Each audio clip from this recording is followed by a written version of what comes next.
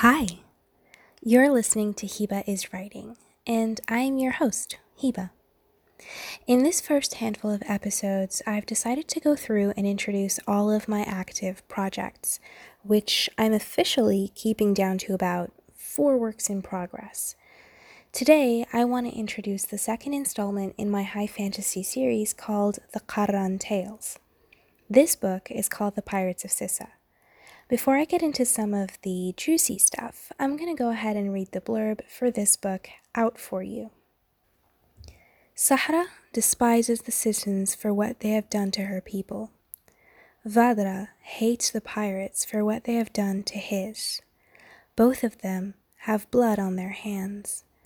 When the two of them are forced to work together to usher in an era of peace among the Sissons and the pirates, they must learn to overcome their differences in search of a common goal.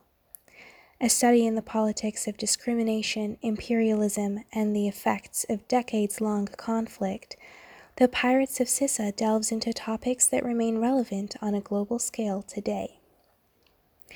So as you can probably tell from this blurb, it's a book that deals with some pretty heavy stuff.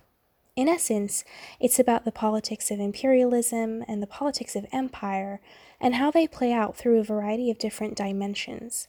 And I try to explore this very large, very complex topic through the narrow perspectives of a range of a specific set of individuals.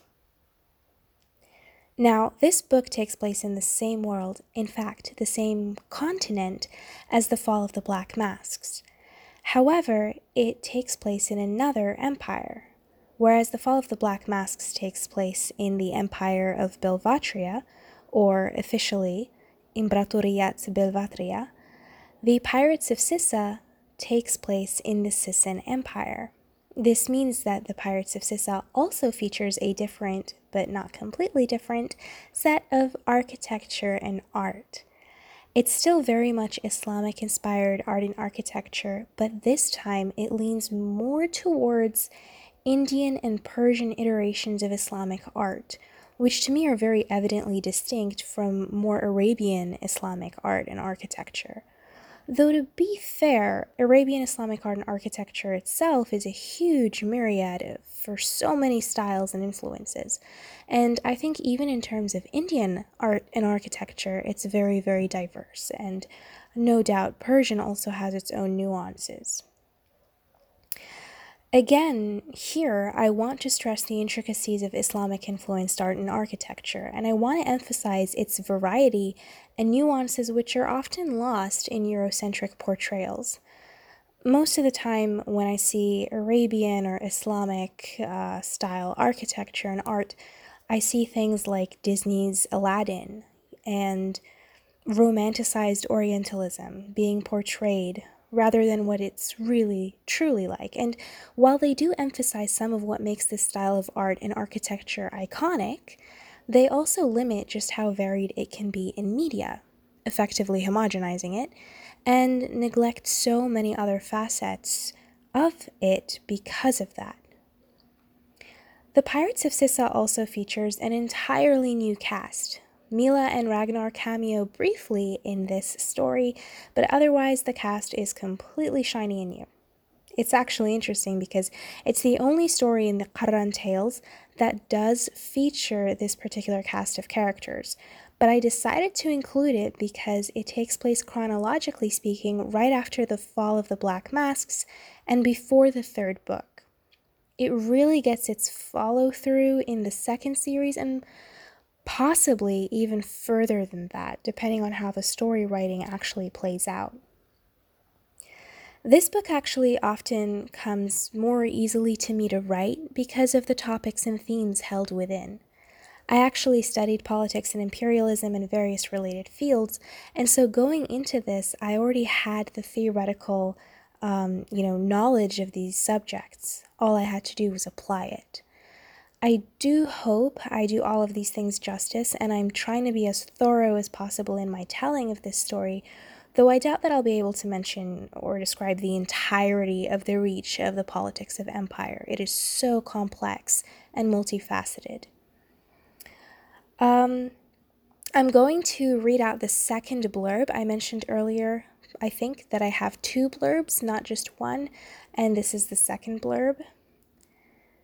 A decades-old conflict that won't die. A hatred that grows day by day. A death toll constantly on the rise.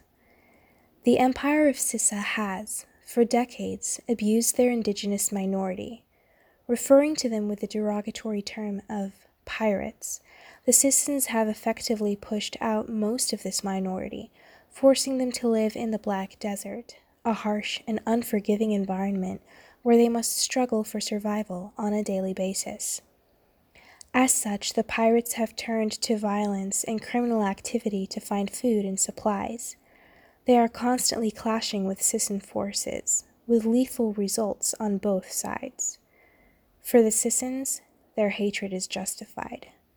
For the pirates, theirs is even more so.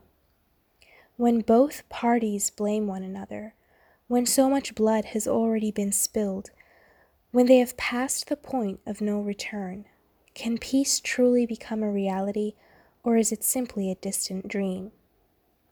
So that one was a bit more dramatic, but it gives you a bit more background to the story as well. What I also really enjoy about writing this story is the dynamic of the 2 characters that really start off the story despising each other. I mean, they're basically racist towards one another, and having to learn to respect one another throughout the book. I think that's a really interesting dynamic for characters.